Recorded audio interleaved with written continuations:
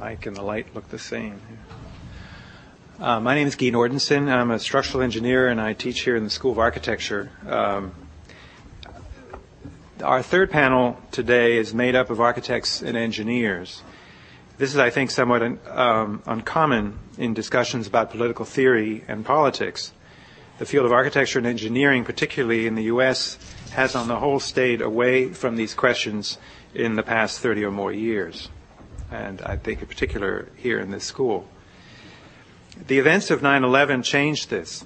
Not only were these attacks on buildings that made it quite obvious the symbolic power of architecture, but the search and recovery operations and subsequent discussions on rebuilding have involved the public and our politicians in large questions on infrastructure, engineering, and architecture in an unprecedented way. This, I think, is an important development both for architecture in the U.S. and for our society here in general. I was involved in some of the search and rescue recovery work at World Trade Center site and some of the debates on reconstruction. What struck me profoundly at the site in particular was the self-organizing capacity of civil society in the aftermath and in the midst of complete chaos. The government had no plan to respond to this disaster, so that the response had to emerge from the ground up, so to speak, and it did. As you probably know, the Office of Emergency Management for the City of New York was housed in World Trade Center 7, which was destroyed on 9/11. And in any event, their staffing was nowhere near at the level that was required to deal with a situation like this. And again, as you know, the communication systems that were in place for the police and firemen, as well as the emergency personnel, were completely inadequate before 9/11 and just simply didn't work. So everything had to be improvised. The command center was set up in an intermediate school near in Battery Park City. Most of the meetings were taking place in classrooms in that school where everybody would sit around a table, where the chairs were about 8 inches off the ground because it was intermediate school. So we all were immediately humbled and got to business. If you recall as well, the development of plans for Ground Zero that have been going on over the last year and a half, you will agree, I think, that despite the ultimate outcome, the process was at times unusually democratic.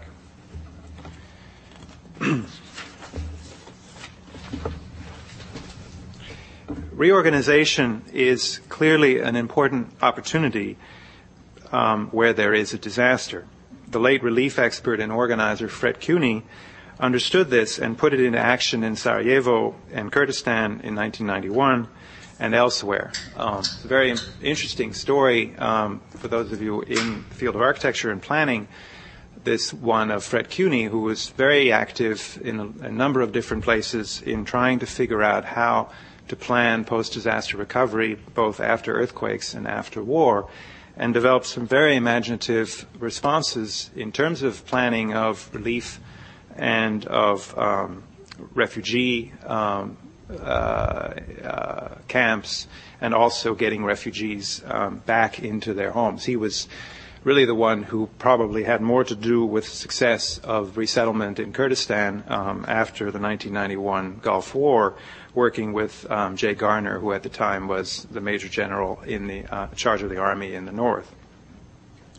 What he accomplished, I think, was based on an understanding of the intimate relationship of infrastructure, water, urban policy, transportation, etc., and the construction or reconstruction of civil society, and also the complexities and strong economic interests that structure that infrastructure.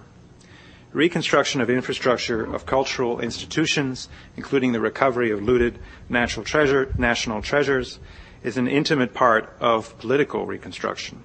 Obviously, the Bush administration understands this, since most of its leaders have done business and made their fortunes in the industries of infrastructure.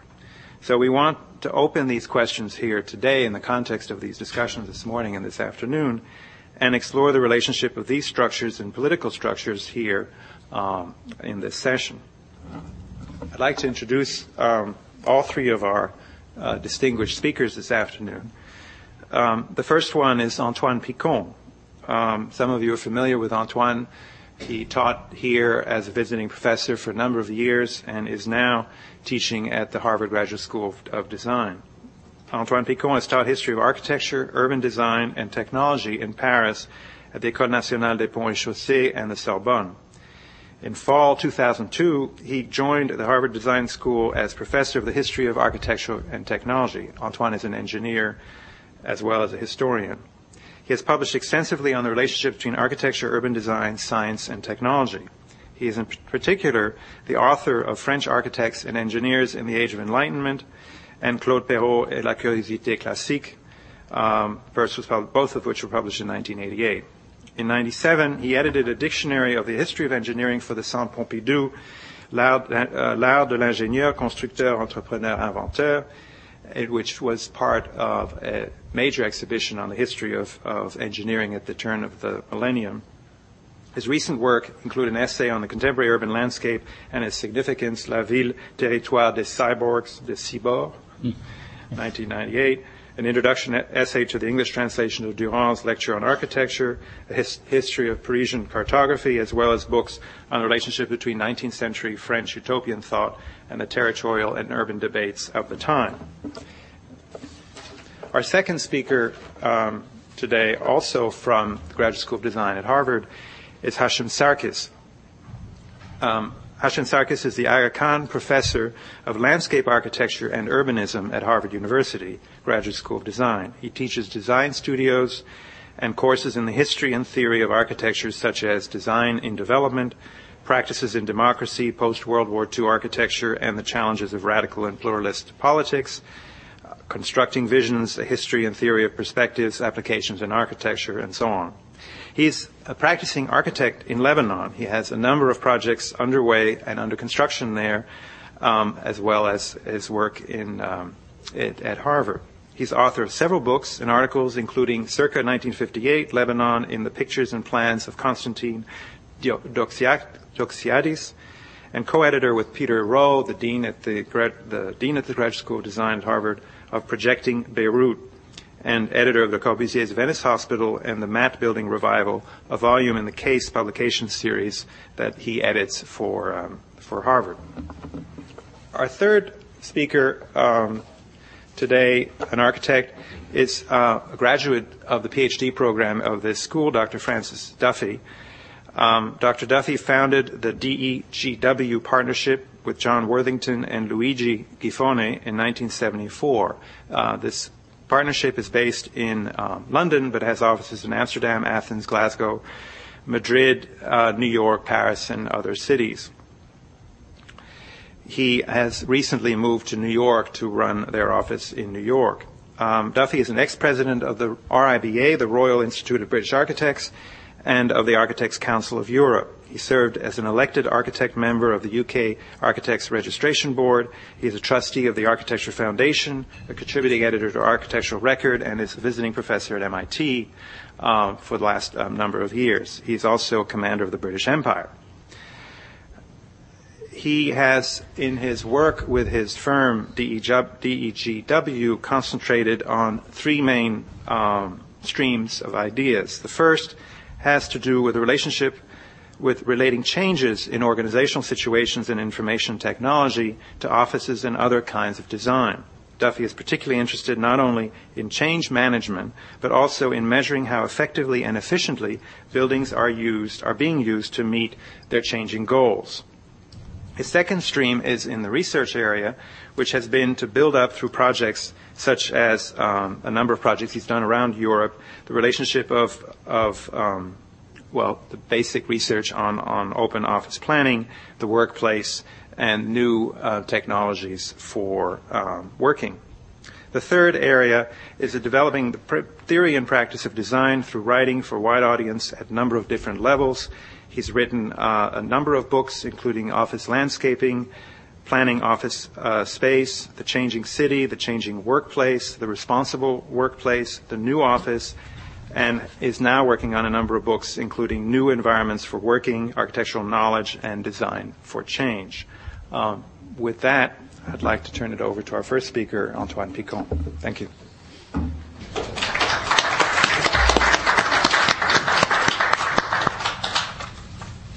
Well, as you may imagine, it's not very easy for somebody who, by national affiliation, should be put into the category of the non-willing to address the issue of the reconstruction in Iraq.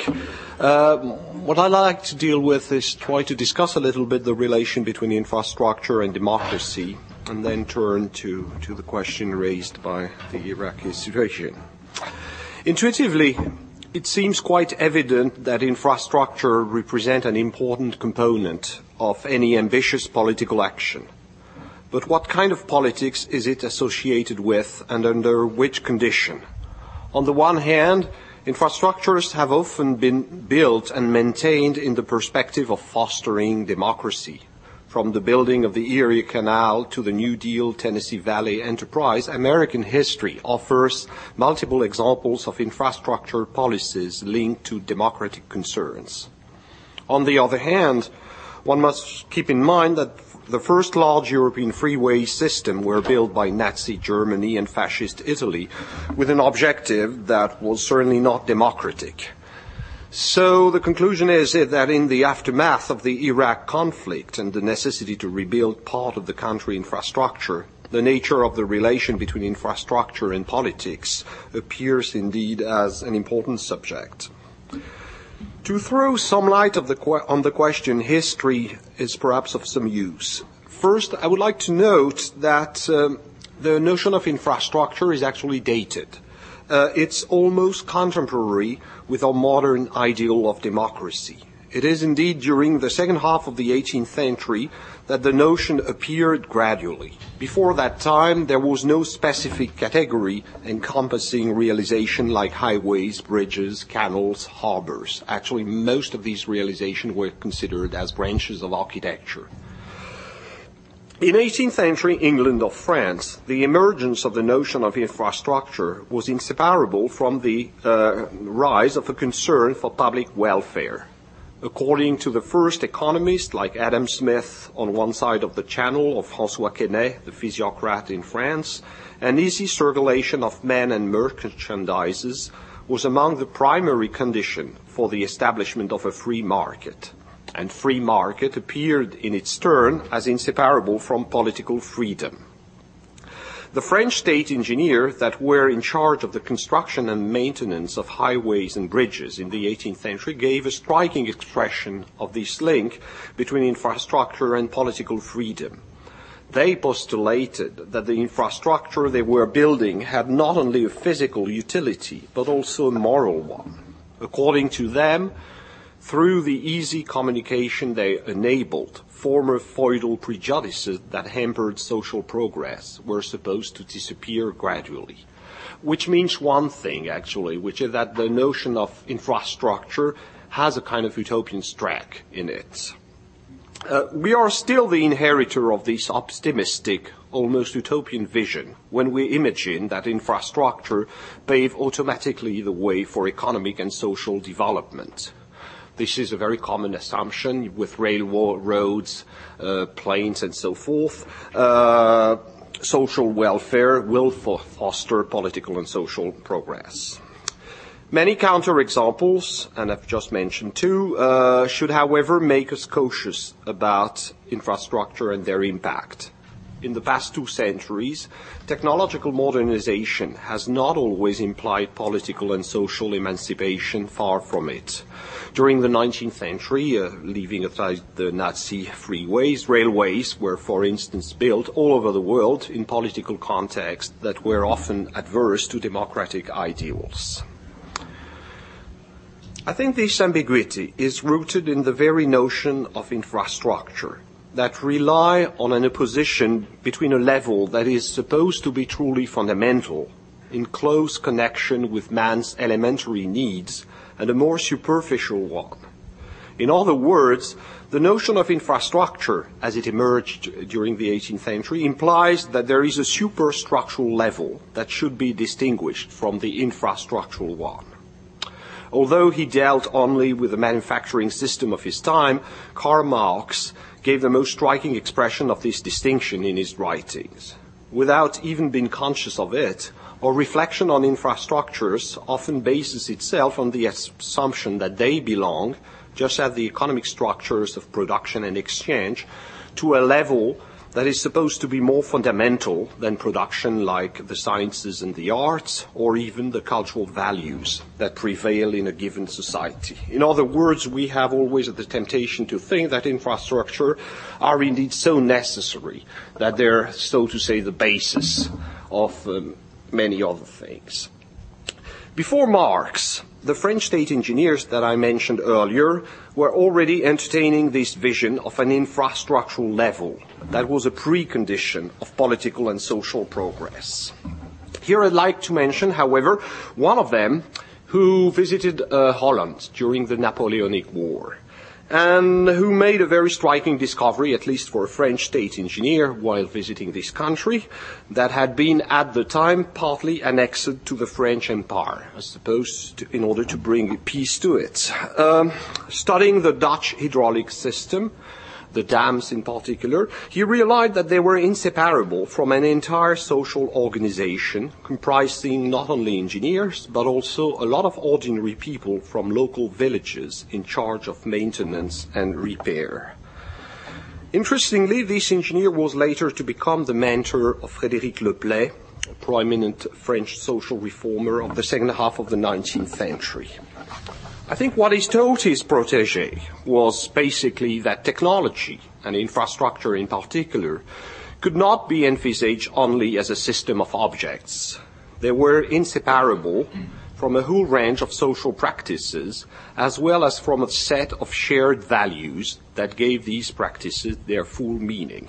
In the Dutch case, these practices were embedded in a widespread sense of responsibility regarding the fight against nature. In other words, infrastructure could not be separated from the social base that made it possible. So I would, in a way, argue that, contrary to the common assumption, infrastructure are not really infrastructural. They are actually superstructure that are the products of communities and their shared values. Specialists of network theory very often express that, saying that there is no network without regulation. Regulation is perhaps the true infrastructure and not the system of roads or pipes or whatsoever. So, communities and their shared values. These communities are not necessarily democratic, far from it. As I already mentioned it, many infrastructures were built by authoritarian powers. Leaving aside extreme cases like the Nazi or fascist regimes, colonial situation offer multiple examples of that authoritarian context. In many cases, one has also to note that the infrastructure left by the colonizer have not been later used in a more democratic perspective. So in short, and this is already what Guy mentioned, the reconstruction of Iraq's infrastructure cannot be separated from the political and social realm. It's a reconstruction that would focus on the mere technical dimension is almost certainly doomed to failure. Infrastructures have not only to be constructed, they must be maintained, and maintenance is in itself a major challenge that implies some kind of community building. It's very clear, by the way, technological evolution has made infrastructure more and more dependent not on the initial stage of construction, but on maintenance. And this is probably a key problem everywhere in the world, in Iraq to begin with. So, can we learn something from history in that context? Actually, I'm not so sure we can learn from history, to be absolutely honest. But let's try, however. First, we should note that Iraq is not a tabula rasa on which state-of-the-art technology is to be brought by foreign intervention without caution, which is a very common temptation. It is indeed, let's be reminded of that one of the oldest civilizations in the world, and any attempt at its reconstruction should begin by a careful study of the cultural attitudes towards technology that are embedded in the society. Many colonial enterprises have failed because of their naive belief in a progress that had necessarily to be imposed on people without their assent. The same mistake should probably be avoided in the present case. One should, I think, in particular be cautious about assumptions regarding the role of infrastructure as a means to foster a Western-inspired type of free market and capitalism. I'm not sure that the Iraqis are ready to accept so brutal a passage. To be even more explicit, but that's true, I'm part of the non-willing once more, there is not a unique type of democracy. There is perhaps a unique concept, I'm not even sure of that, but there is no unique type of democracy. And I'm quite struck, when I look at the television and looked at the infrastructure, I live in Cambridge for sure, which explained the following remark. I was struck by the quality of the roads. No holes in it, quite wonderful, which were certainly not American roads, which led me also to remark that in Iraq, infrastructure seemed to be very much linked to state administration, and to an extent much greater than in the U.S. There seemed to be a kind of state tradition, much stronger, which would lead perhaps to the strange idea that after all a model like the European one, where the state is much more involved in the regulation of economic life as well as the planning of infrastructure, might perhaps be more adapted to Iraq than the American rather extreme form of political and economical laissez-faire. Infrastructure are inseparable, as I said, from political and social organization. I think in the case of Iraq, a supplementary challenge is of course linked to the internal divisions of the country that have been mentioned again and again, divisions that were far less pronounced in Western nations like England, France, or the United States when they launched their first ambitious programs of infrastructures. In that respect, lessons are perhaps to be drawn from the former Yugoslavian zone. There are also communities with often conflicting agendas have been obliged to manage together the infrastructure inherited from the communist era, which might lead also some, sociologists of science and technologies tend to push the idea that instead of defining politics as a purely intellectual debate, we could also define politics as a way to manage together objects, technological objects, for example. And sociologists like Bruno Latour, for example, defend that kind of idea. And there is perhaps in the case of Iraq something like that could be explored. That in a way, between the Sunni and the Shiites and so forth, managing together technological infrastructure might be a possible definition of politics that it would be interesting to explore. Another remark I'd like to make is about memory. Infrastructure are things that are built on long periods of time. You do not construct a road system, a freeway system, or whatsoever in a couple of years. It's things that take very long to build, that take very long to learn to manage, and some sense of continuity is necessary. A continuity, of course, going toward the future, but I think also continuity with the past. One of the things I fear in the Iraq story, to be honest, is the total eradication of any memory of what happened during the horrible Ba'ath regime. I think there is a necessity to reconstruct, at least on the technological side, a continuous history with what has happened before. I think to make Iraq oblivious of its former history in a domain like infrastructure, but also architecture, would be a problem. Finally, I would like to say a word about scientific and technological education. It's quite striking how in the 18th century, infrastructure building at its beginning was inseparable from the first attempts made to provide engineers and other technical figures with a new kind of education, enabling them to design and manage the new roads, bridges, and highways. In England, the first engineers' professional association were created during the 18th century. In France, the first school of engineer. Infrastructure has very strongly with technological education. More generally, scientific and technological education seems to me a priority in Iraq's case, the true infrastructure, so to say. Contrary to the Marshall Plan, which dealt with countries which had already very strong structure of scientific and technological education, and once more among the continuities between pre-war and post-war Germany or Japan, one find a structure of education. I think Iraq's reconstruction, contrary to the German or the Japanese case, will have to do with a less sophisticated education system, at least in science and technology. So, and this is probably where one of the major challenges for me might lie by the end. Thank you very much.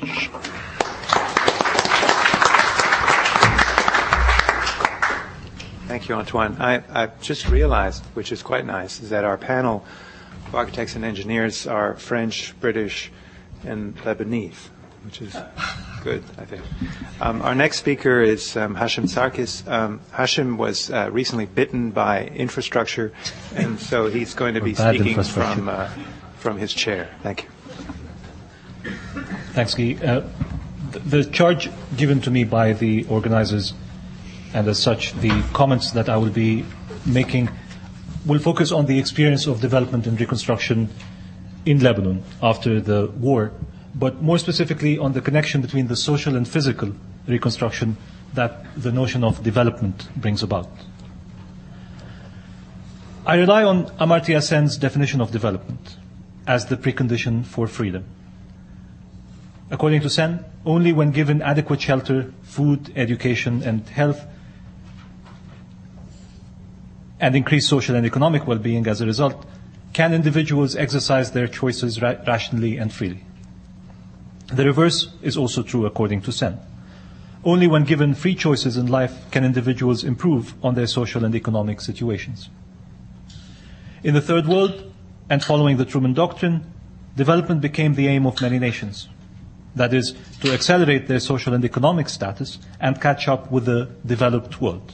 The Truman Doctrine gave definition for development by way of underdevelopment. The means to achieve development were building physical infrastructure, a social infrastructure, and administrative infrastructure, and doing that fast. The instruments that were made available to those countries the unique instrument that was made available was planning, and it was, for the most part, national planning. Development brought about physical infrastructure, electricity, telephone, water, etc. to these countries. And we have to keep in mind, like René Banham reminds us, that it's really not until the aftermath of the Second World War that modernization hit the rest of the world. So modernization arrives with development, with the charge of development. However, invariably, history goes, very few of these plans were fully realized. And in many cases, their partial realization led to unexpected, undesirable consequences. For example, one of those major consequences was urbanization at the expense of rural areas and concentrated wealth in the hands of minorities. Still, however, the idea and the ambition of development survives and remains today an indispensable pursuit in the Third World, no matter how contradictory it has proven to be. In the case of Lebanon, historians like Albert Hourani argue that this very pursuit of development and the imbalances between the country and the city, between the rest of the country and Beirut, that it had created, may have been one of the main reasons behind the Lebanese civil war, which lasted between 1975 and 1990. The significance of Hourani's statement here is that it introduces a socio-economic reason that has been eclipsed in the writing of the history of the war by the political, ethnic, confessional, and regional problems attributed to this war, or series of wars. Indeed, Lebanon and Beirut, as the organizers of the conference have noted, have been evoked quite frequently in recent months in the discussions about Iraq's reconstruction, and for at least, I think, 3 different reasons. The first reason is that Lebanon and Beirut act as a model of what might happen if the confessional and ethnic groups unleashed their animosities on each other. I will not dwell on this point, but leave it to your worst nightmares to imagine what could happen. The second reason is Beirut has been evoked as the other capital city invaded by a foreign army that could not and would not leave. Lebanon, until the early 70s, was seen by the whole world as a successful, albeit fragile, experiment in democratic coexistence among different religious groups. And here I take issue with some of the statements made in the first panel about the lack of democracy in the Arab world. This is just one example. This democracy produced high level of development in Beirut at the expense of the countryside. In 1975, and with the increasing presence of the Palestinians and growing fears among the Christians of this presence, a civil war broke out that would be contained by Syrian and Arab armies in 1977, only to be refueled by the post-Camp David realliances. In 1982, Israel invaded Lebanon to get rid of the Syrian-Palestinian threat and to install a pro-Israeli government that would support a peace treaty with Israel. None of these aims would materialize. Instead, there were civilian massacres, more civil wars, disastrous interventions on the part of Americans and Europeans, and the complete collapse of the state and civil society.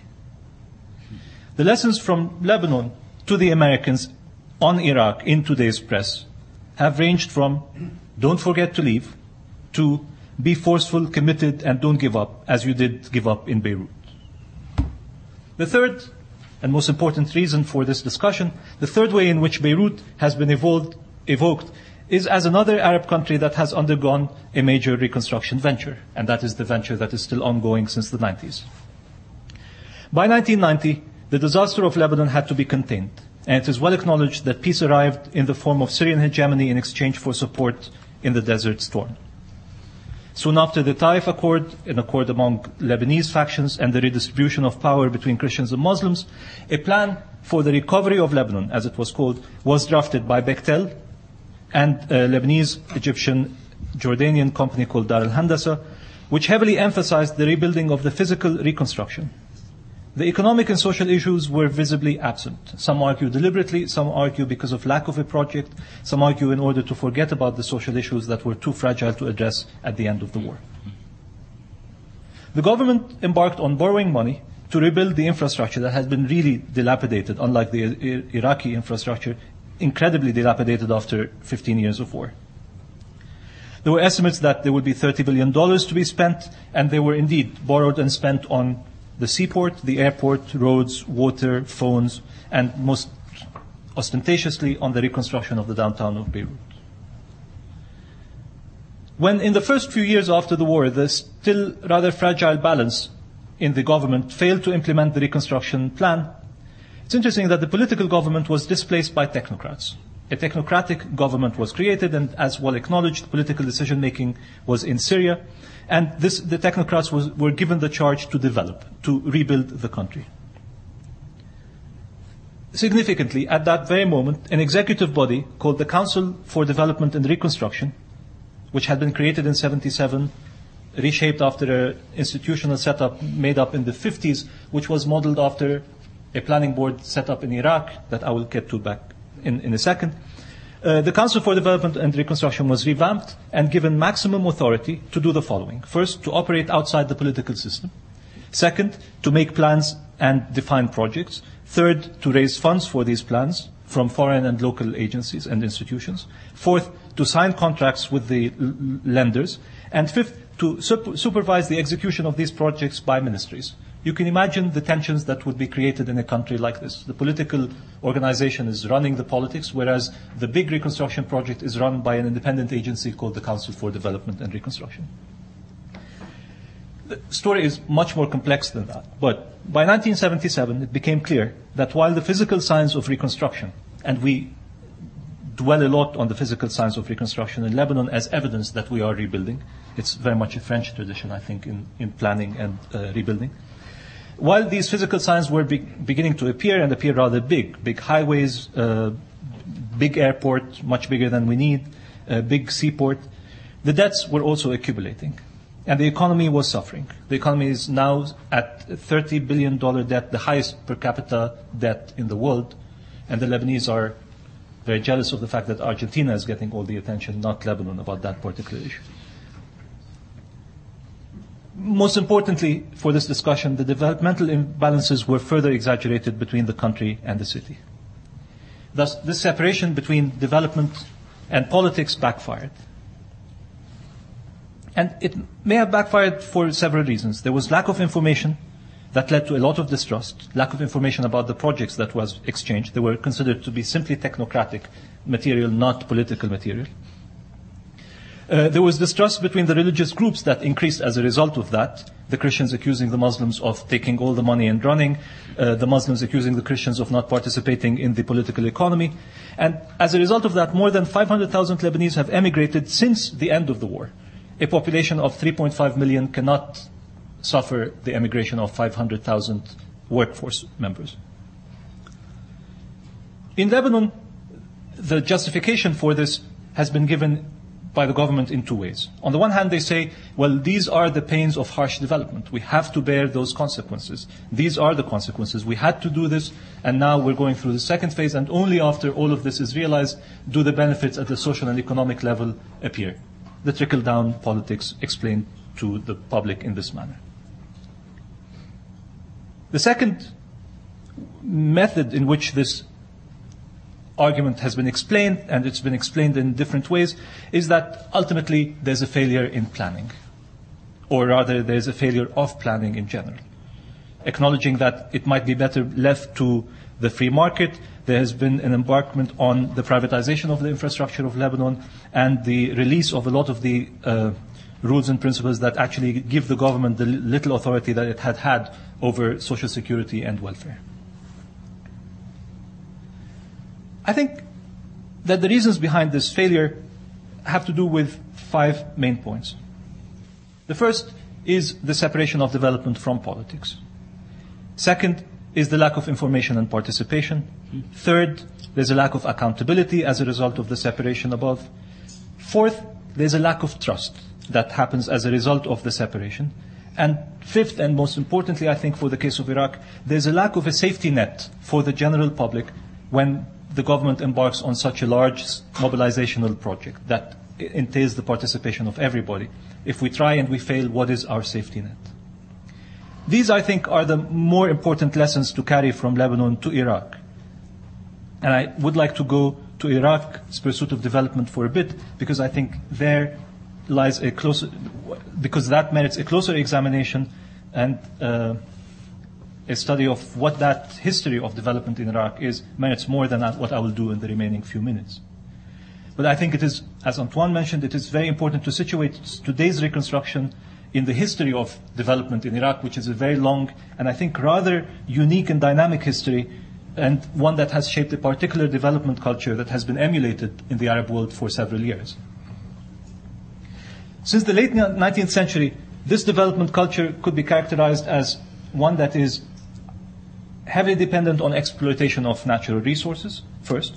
Second, one that links the income from these resources directly to the developmental spending. Third, an approach to development that is top-down, that is exclusive, and that usually works at the level of national planning. Fourth, that it is actually a very highly mobilizational approach to development that mobilizes and supports, in some cases forgets, a rather small working population. Briefly, the late 19th century Ottoman reforms under Medhat Pasha, the Ottoman ruler, regulated land tenure and irrigation in the area and helped lay the foundations of the agriculturally based economy of the early British Mandate, and actually helped articulate another level of the national identity of Iraq, which became based on this infrastructural setup. And here again I take issue with the argument that was made in the first panel that Iraq does not have a national identity. Since the Umayyad times, even before, there are many meanings that are given to national identity that have layered one on top of the other, so it's a very complex national identity, not a unique one. And all you have to do is look at Italy and argue that that nation has a single national identity, let alone Iraq. This setup that was based first in the Ottoman Empire and then followed up in the British Mandate, led to an increasing connection between the three provinces, the province of Mosul, Baghdad and Masra, around the irrigation projects and around the two rivers. In the 20s and 30s, the administrative overhaul by the Mandate accompanied the setup of the oil concessions that guaranteed massive job opportunities for the region.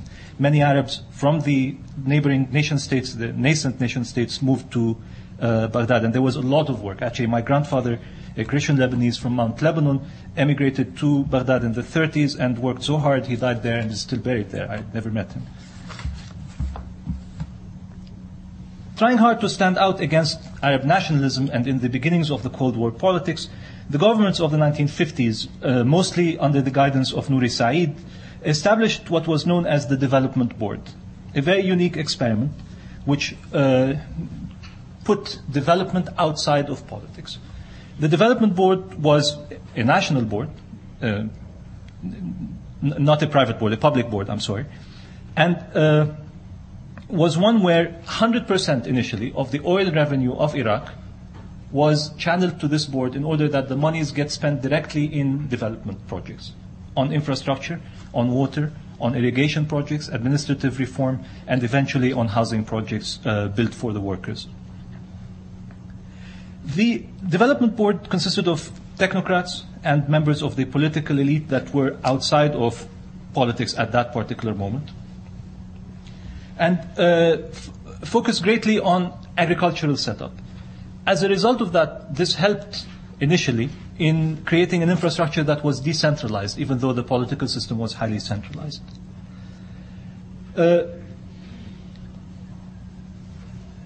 So there were attempts at decentralization in this project, and I don't know if I'm correct, but if you look at the population distribution in Iraq, even though it's highly urbanized, it is quite well distributed in the regions, and that's as a result of the presence of settlements all around the country. Like there are about 10 or more cities that are beyond 1 million in population, outside Baghdad, Mosul, and Basra.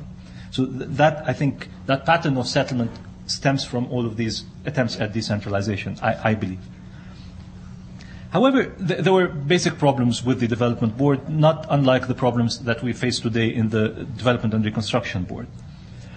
More importantly, the way in which these monies that were seen to be the wealth of Iraq were channeled directly to development projects, they limited the consumption of this money by government employees and by the middle class, and this was a very big administrative infrastructure at that time, that according to John Waterbury and many other historians, this led to the coup of 1958.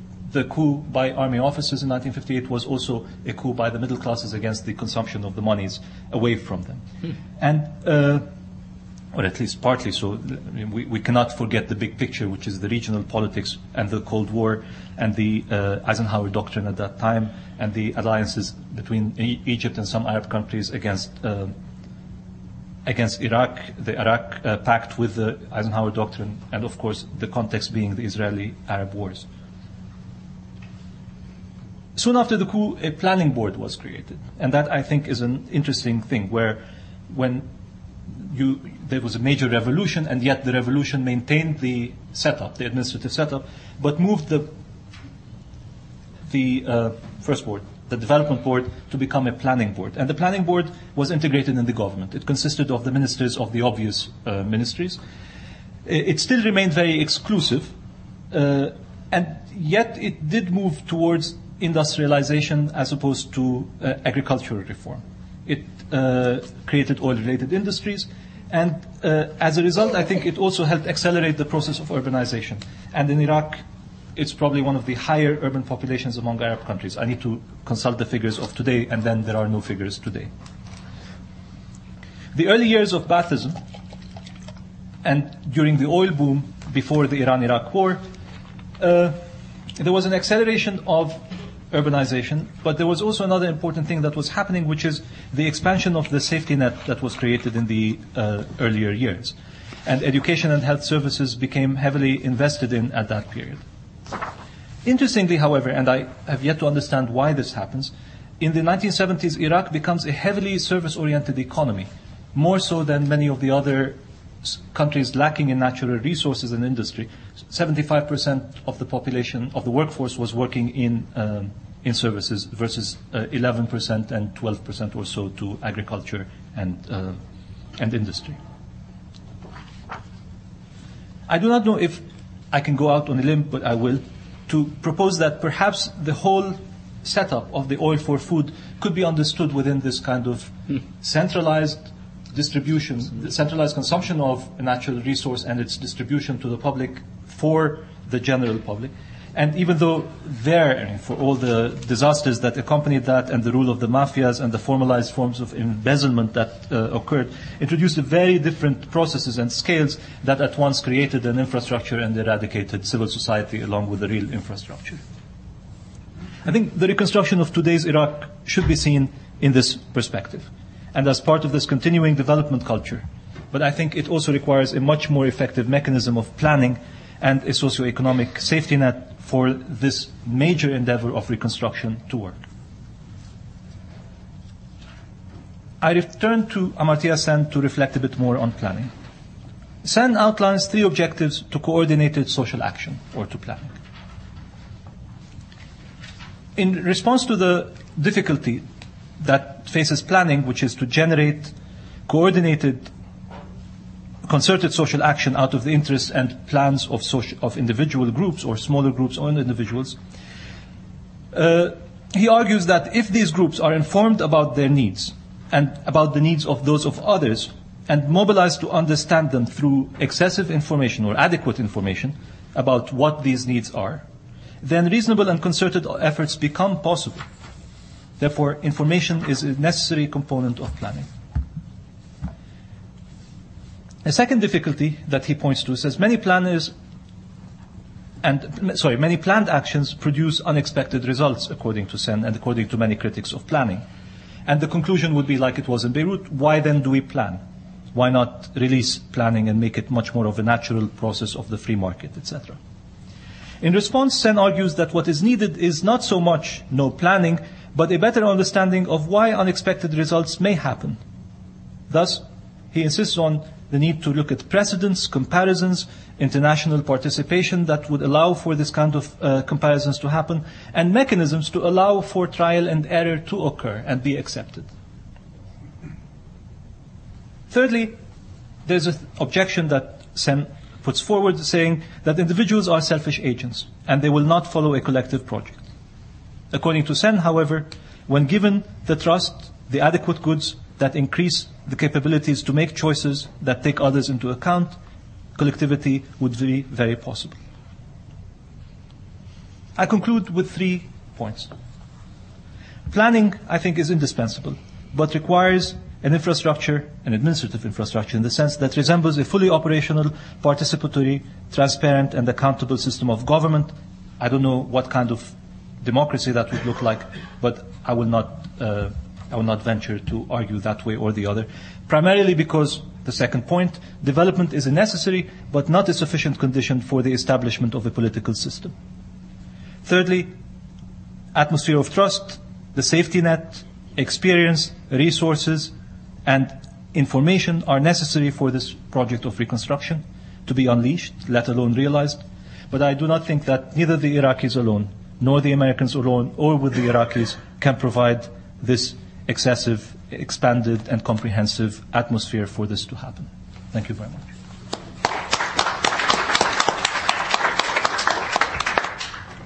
Thank you very much. Our third speaker this afternoon is Frank Duffy.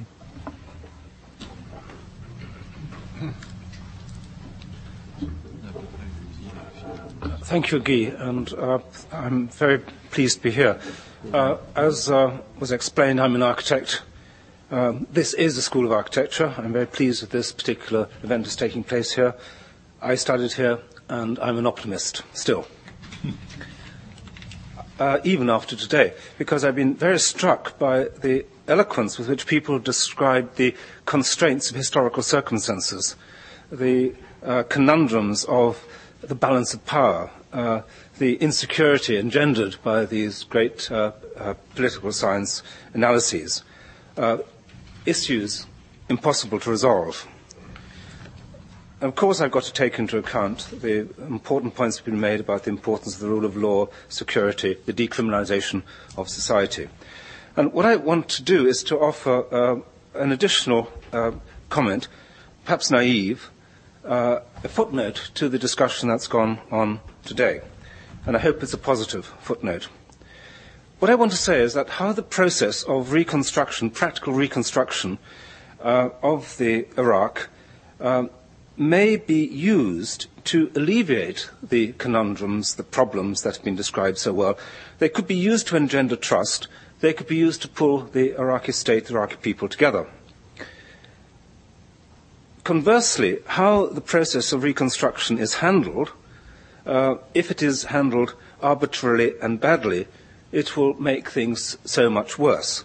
And here, in order to put my cards on the table, I fear the consequences of technocratic in organizations, the Bechtels, the Halliburtons, and their entry into this fragile society. And of course, I'm speaking from not from a macro political science perspective. I'm trying to talk from a project base upwards, from a micro level. I do believe in the possibility of change for the better, even in hopeless situations. And perhaps that comes from the particular tradition of design in which I was raised, in architecture and urbanism, the ideas which are described as urban design, which were developed in the United States in the 60s, the idea of the design process being open and democratic, but sophisticated enough to acknowledge and counterpoise many constituencies, many interests, city hall, big business, the local economy, factions and communities, all done in the context of action in relation to real projects of real economic and social and physical significance. That's the optimistic program that forms the thinking that I'm putting, the argument I'm putting forward. And it so happens that I've developed this, there's insights from that period in the context of people-intensive projects, projects which involve large numbers of people in buildings working together for some common purpose in offices and in universities, learning environments, where the only way in which the goal, or collective goals could be reached was to involve large numbers of people in the process, which is a kind of democratization of the design process, which involves the creation of trust rather than imposition of order. And the battles that had to be fought in my career, in that context, are often about escaping from the evil shadow of the mechanistic ways of thinking about society that developed in the late 19th century, the Taylorist mechanistic view of society, that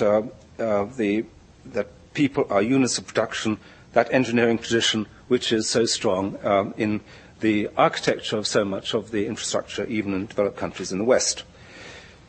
So, if I can put an image forward, and now that you know what I'm interested in, when on the television there were those photographs of the burning ministries with the looted filing cabinets, the papers flowing in the streets, the pools of smoke, what went on in those ministries? What kind of apparatus of control and decision-making existed there?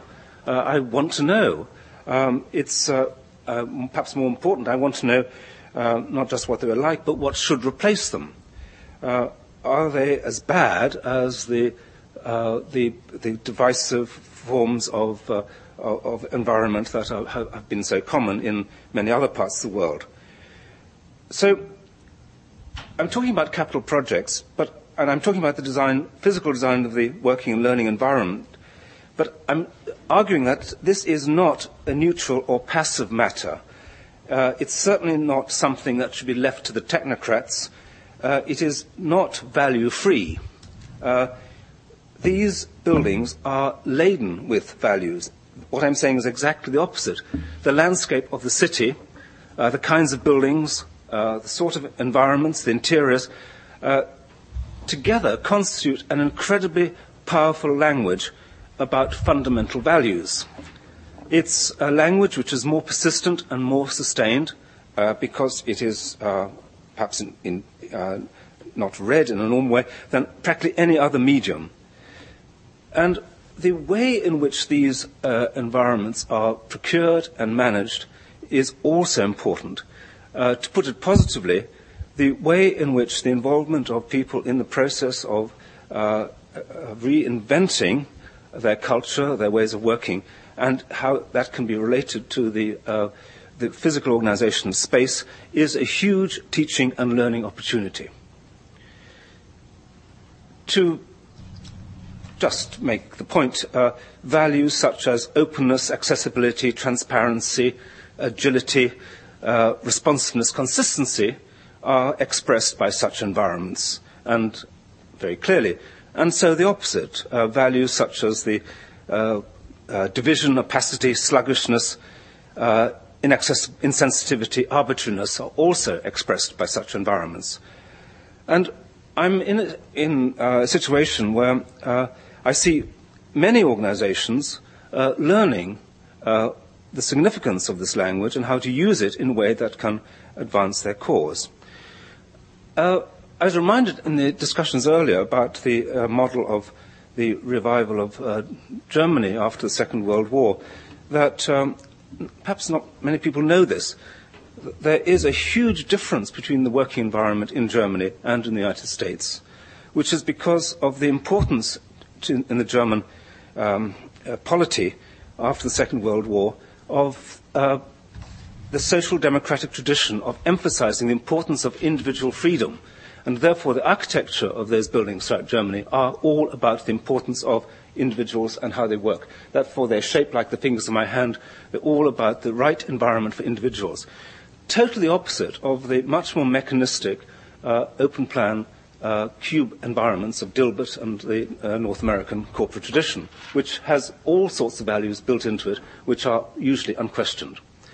But there are alternatives. There are other ways of doing things, which architecture is very eloquent about. Another more contemporary example is organization, or examples I can give several, many, organizations which are reinventing their culture through not just physical design, but through the process by which that design is acquired and the steps that are taken through the occupation and of these buildings and the management of that process in such a way that the new ideal, the new idea of what the organization should be about is reinforced by the design and the good power of the design is made possible through the management of that process. Design is a catalyst for change, for important cultural change, but only a catalyst if the process is managed and communicated, and only if that process is relevant to the context, and only if the intentions are made clear and that people are involved and buy into it and agree it. In other words, having said that, there must be many different ways of organizations, businesses, universities, etc., accommodating themselves and using the physical infrastructure in order to achieve what they want. Therefore, this project, someone called it Project of Democratization, is not just something that is proclaimed, it has to be won. It's a process. It's not just about productivity and efficiency, it's about people and what they value, what the Iraqis value, what they think is important for the kind of society that they wish to have. And unless that process happens, that I think what could be imposed could be totally unsuitable and very dangerous, pernicious, poisonous. So there will be many building projects in the recreation of Iraq, working project by project. Could one imagine such a process? This is where my optimism comes out. Could that process be managed in a subtle, clever way without too much centralization involving the real balance of power in society, so that the design of buildings, cities, universities, oil installations, factories, schools is appropriate for the kind of society that Iraq actually wishes to achieve. And not just appropriate for it, is actually the instrument by which that kind of society is achieved. So that's all I want to say. You can't impose, it must be built up. And I hope I've given to two common phrases a new meaning. One is learning on the job, and the other is nation building. Thank you very much.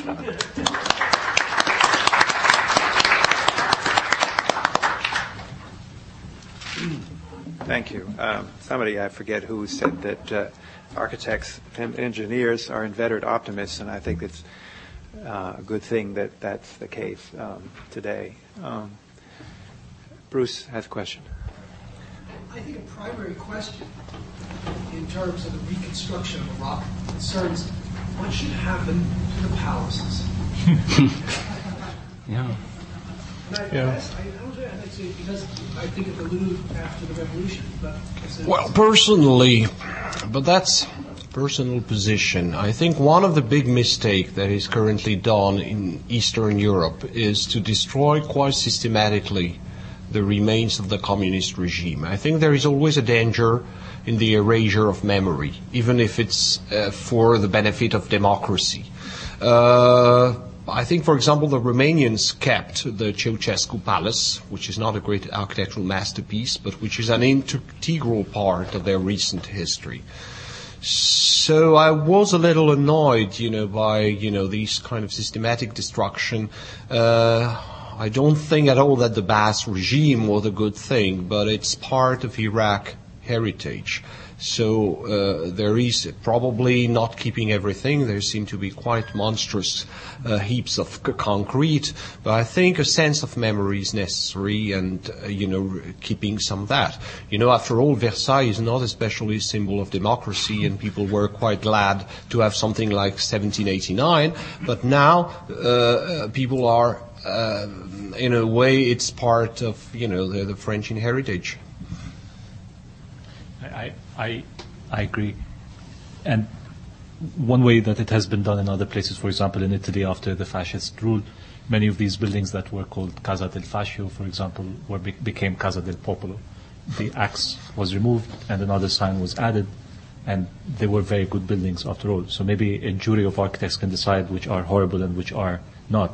And actually, many of them are indeed gruesome looking.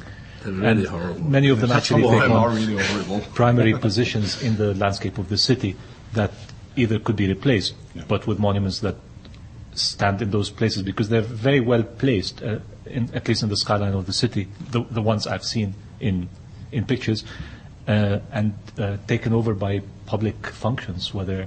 And actually the worst that could happen is that they would become the places for the regime again. But I think the accessibility of these buildings would be important, that they are taken over and accessible, made very accessible rather than exclusive again. Which is interestingly what happened in Iran apparently after the revolution. Many of the main buildings that were built for the Shah became exclusive use for the mullahs, which maintained the exclusivity of the use of these buildings for power. Can I follow up with one related question to this? In Iran, as you know, the Shah very much emphasized Iranian and Persian culture, and it was a factor in the revolution. How do you think this will affect, for example, the vision of culture in Iraq vis-a-vis, for example, Mesopotamian culture and society? It seems to be a question that may come to bear at some point. Yeah. Well, when it comes to the iconography of the architecture, unfortunately Saddam Hussein did not leave any layer of his history untouched by his appropriation, by his need to appropriate a hero from the past at one period of his regime or another. So that Babylon became his domain, he became Nebuchadnezzar, he became everybody, and along the way appropriated the whole iconography of that architecture and rebuilt it, made it that of his regime. And so to launder all of that imagery from Saddam Hussein might take some time, but it is necessary that iconography is maintained and yet given a new identity in a way. And how that is done, how the bleaching process can take place, I'm not sure. But I think it's necessary. I think part of it is to demythologize history. That the Shah built a kind of mythical, Persian nation. So did Saddam Hussein and many other nations. Well, the German Nazi also built a very specific vision of German history. This is why I think memory is so important, because I think the first task is probably, to get out of the myth and this kind of fabrication of ideological myth. To escape the myth and to reappropriate the myth and to invent, as the Germans have done in the architecture, a new myth, an alternative myth. I think these are very important processes which must be taken very seriously. But I think embedded in your question and the answer is that it's important to redefine the buildings, not to destroy them. And I think that's critical as a first step. Listening to the eminent architects and the historians this morning, I'm reminded of a story in Baghdad, which might be of interest. There's an old church. Well, I don't know how to sell this story without sounding like I'm giving a plug to Saddam Hussein, but certainly a plug to the Iraqi architects. There is an old ancient church in Baghdad, which is claimed to be back to the 17th century or thereabouts, abandoned by the Nestorians.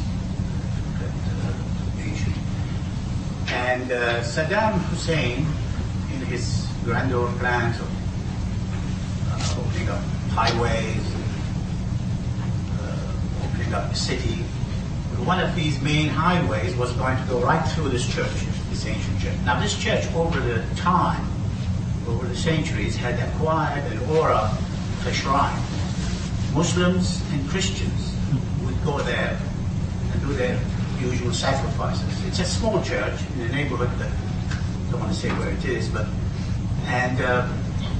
so there was a big panic that this highway was going to go right through this, destroy this church. And the architects got together with the authorities, well, the community leaders. It was a Christian church, of course, and they just didn't know how to salvage this situation. They just didn't want this ancient monument to be destroyed. Apparently, they finally I got this firsthand, got to Saddam Hussein. They told him the story of the church and the nature that it has acquired. And apparently, he not only ruled that they should go around it and build a roundabout, but he even funded money for its restoration. And I happen to have pictures of the ancient and the new. It's all done by him. I just wanted to bring this out. As I said, I don't want to give a plug to the man, but certainly a plug to the architects who were very active. All sorts of Muslim architects, Christian architects were in that. And this is a small story about the values that I think is worth mentioning. I just want to add one thing to what you're saying in the sort of larger picture. Some of the most prominent architects in the Arab world are Iraqis in exile. And some of those who have articulated most clearly a position vis-à-vis modernity in architecture, vis-à-vis the interpretation of culture and cultural identity, are all interestingly Iraqis in exile. I mentioned Rifat Shadriji, who helped shape the Arabist style in the 1960s. I mentioned today's Zaha Hadid as an Iraqi in London, was one of the most prominent architects. I mentioned Ma'ad al-Alusi and Muhammad Makiya, who are not active anymore but still very prominent figures, who have helped shape tradition in architecture that's quite important. So we'll rely on them to rebuild, I'm sure. I think for me what is interesting in the story is, in building community, we tend always to imagine that we build that around shared values only. But we tend to forget how we build communities also around objects, around things, actually. And the mediation of things is very important in politics, too. Different observation from Iraq, and maybe it's about destroying a community through infrastructure, and that is the canal system that Saddam Hussein built to drain the marshes in southern Iraq. How do you reverse that, not in a technical sense, but in an image sense of infrastructure in essence used as an instrument of destruction and punishment? Yeah, that's an extremely important question, and I'm sorry I forgot to mention that, but it's very important. The fact that the southern marshes were drained in vengeance for the uprisings, and that not only destroyed communities but destroyed a big chunk of the environment and environmental balances in the region.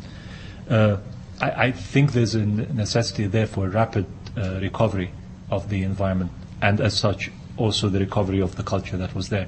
To what extent those communities can be brought back without it being folkloric, I'm not sure, but there must be. I mean, there has been quite a serious documentation of those communities in the past. The extent to which they could be brought back after so many years is difficult, but I think a necessary undertaking, even at the environmental level only. Actually, one of the speakers, Rahim Franki, who was going to be here, but she is in Baghdad now. She started the IraqFoundation.org.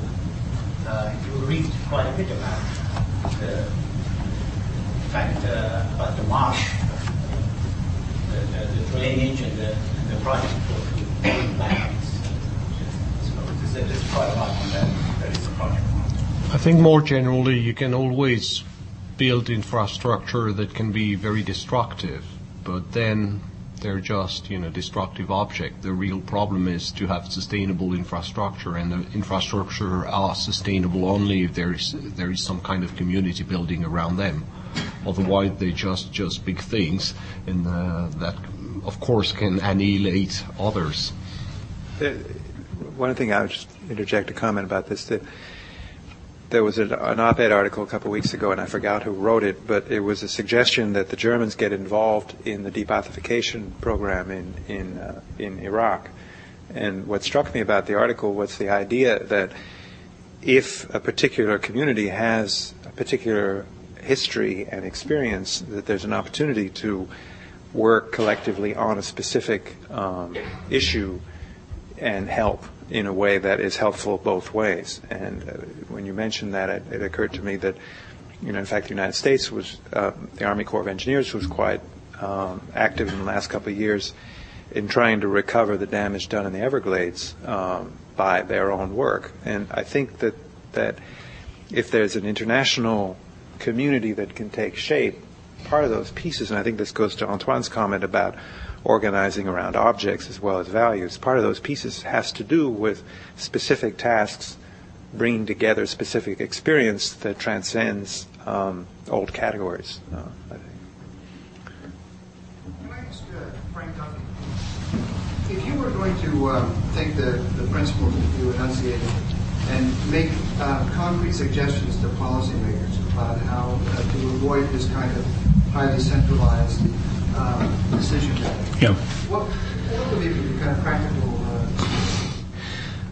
Something I want to say, which I missed out, was the impact of information technology on an economy such as Iraq.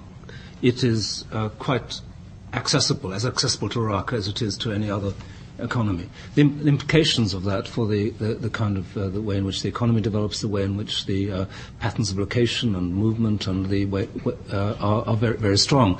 So what I think the practical implication is to understand how to use that technology in a way that is inventive, open-ended, involves the best intelligence, the people are going to use it in a way that is good for them and builds up step by step, not imposed, but worked through as in a learning process as it becomes available.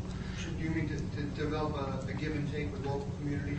I absolutely, yes, and education as well as so that the technology is not something alien, but something that's absorbed and used in an appropriate way for each particular part of the economy, with direct economic benefits as a result of its application. So a program of involvement of people in the power of technology, so that they can improve their lives. Not top down, not imposed, bottom up, learned.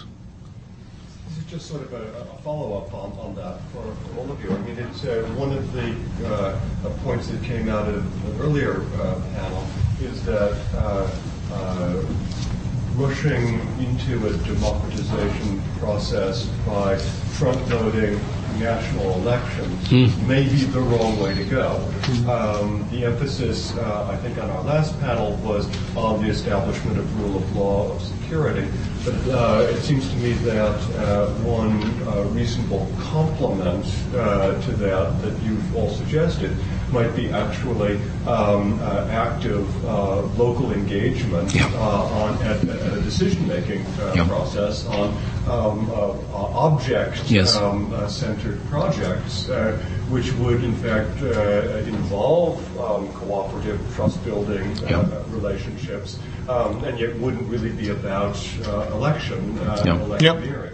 and it would ultimately build Yes. the kind of political skills that ultimately push right. towards Precisely. engagement in elections in ways that are not just simply faction-driven. Yeah, and generates wealth along the way, and increases self-confidence, and increases skills as part of the education program. That's the thing I should like to see and like to recommend as an approach. Can I just add to that? From the Greek experience in the post-war reconstruction, during the war, some of the resistance movements were actually engaged in assessing the damage, and these were grassroots movements. Municipalities, mayors, etc., were constantly trying to assess the damage. And immediately after the war, there was a mobilization on the part of government to ask everybody in their region to actually give very accurate assessment of the damage. This provided the infrastructure, initially so that when the aid came and when the Ministry of Planning and Ministry of Public Works, etc., came to implement, they were relying already on the data first, which is extremely important, and that I think is missing in Iraq. And then on the existing setup that was made impromptu ad hoc in order to handle the data gathering. And that helped generate what was known as the Greek example, the Greek model, which was used by the Americans partly as an example for this Marshall Plan immediately afterwards. So that participatory process was ad hoc, perhaps not meant to be participatory initially, but just that was what they needed for the assessment, became a successful basis for copying it elsewhere.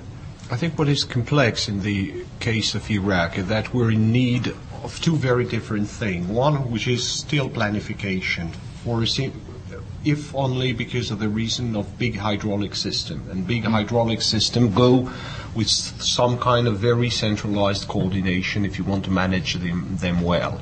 And on the other hand, I do totally agree on the idea that of minute community building around very socially oriented objects. And I think the two threads have to be followed simultaneously, which is not very simple. So conciliating a relatively centralized degree of planification on certain key infrastructure, and on the other hand, trying to build very minutely, consensus on objects of local interest. And I think we need both in Iraq's case.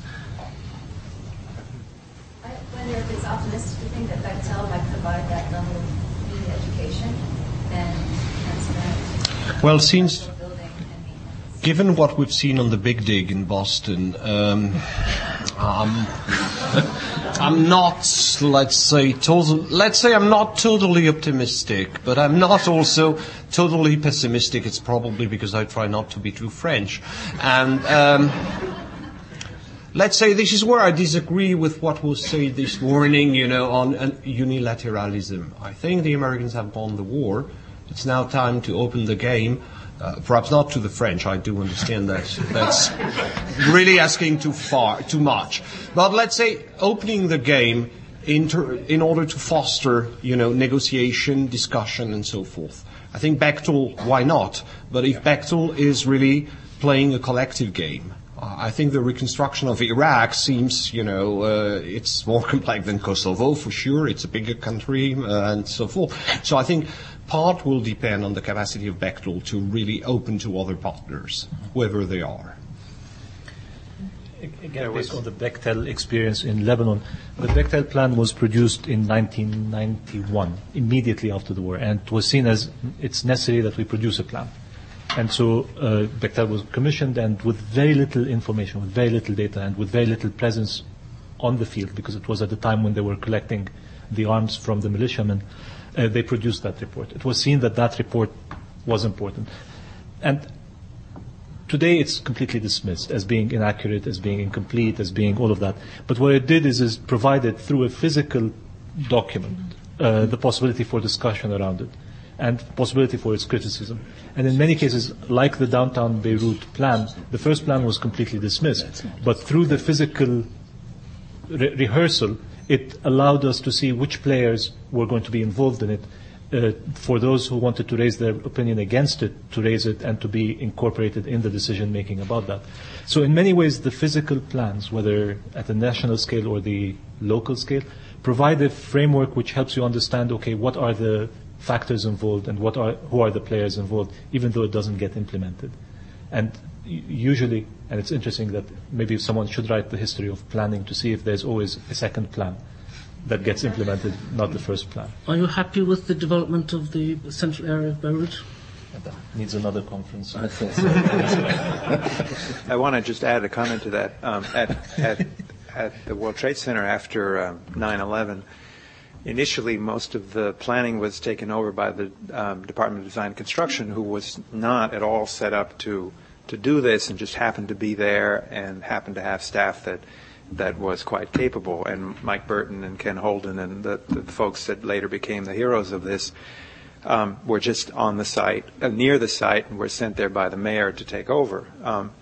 They were in charge throughout the more chaotic phases in the first couple of weeks and made all the key decisions and surprised everyone with their decisiveness. I mean, people who everybody knew as being bureaucrats started to have a very good sense of what were the right people to reinforce in making decisions about demolition and so on, and who were the crazies who should be sort of put aside.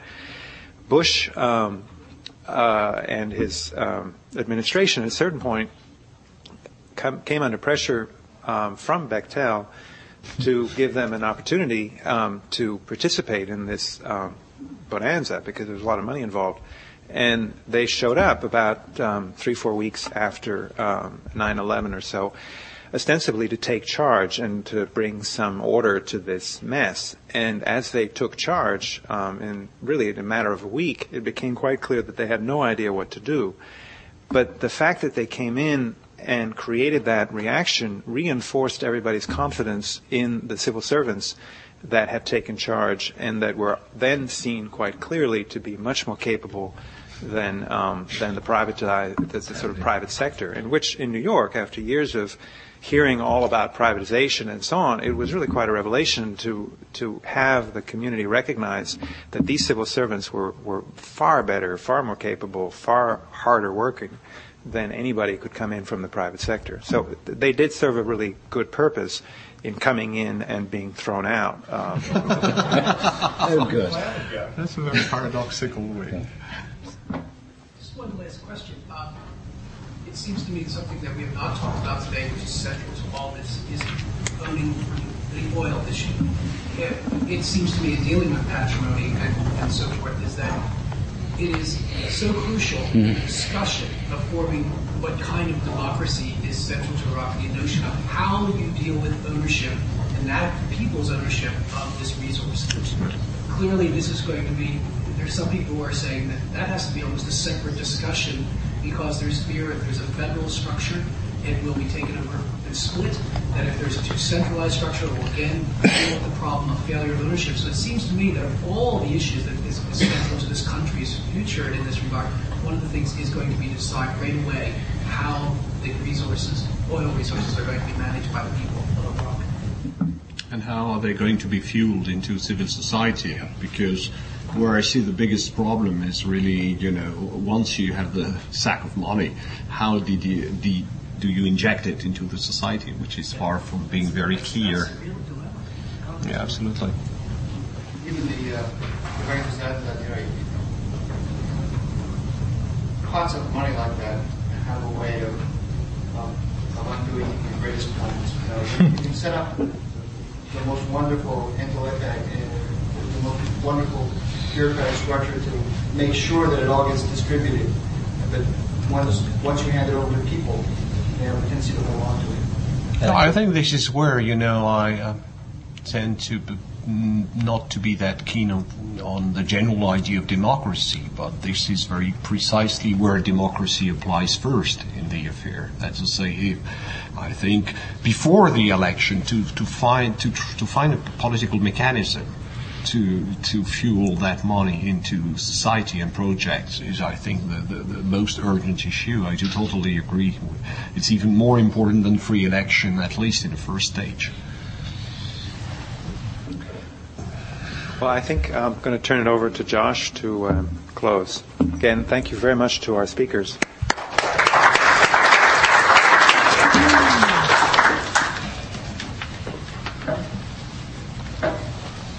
I just wanted to very briefly offer my thanks to all of our speakers, to people from Princeton who came in on short notice, but especially to the speakers who came from outside of Princeton, often on even shorter notice, who have agreed to share a variety of expertise with us in ways that I think have been extremely productive.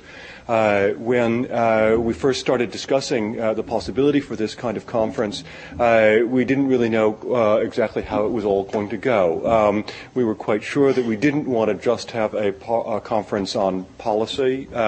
We didn't want to just have a conference on history. And we didn't just want to have a conference on philosophy or on architecture, but we wanted to see all of these things come together. None of us, I think, had a grand architectural plan that would bring all of these things together. We basically closed our eyes and had the faith that if we brought people together of goodwill and let them speak to one another and over the course of the day, that we would actually learn something. And I actually feel that we have. I think that this is a conversation that I suspect hasn't been had before. I don't think that this set of expertises has been brought together in this way before. We don't yet know what sort of afterlife today's work should have. We're actually at this point very interested in your input on that, so that if anybody has some thoughts about how what was learned today could best be brought together into some coherent story, something that actually might have an afterlife, I'd encourage you to speak to any one of the conference's organizers, to myself, Josh Ober, to Guy Nordenson, to Mike Duran, or to Bruce Hitchner, each of whom, once again, I thank for all of your help, and just thank all of you for coming and being with us today. And I think trying to think anew, think freshly about what surely is one of the genuinely important questions of our own time, important for the United States, important for Iraq, important for, I think, the entire Arab and Islamic world, and indeed important for the future of the world as a whole. I think that on the pivot of how well the future of democracy in Iraq goes may, in fact, turn a great deal of the how well the future history of the world goes for the next 10 or 15 years anyway. So I think we're doing important work here, and I thank you all once again for coming.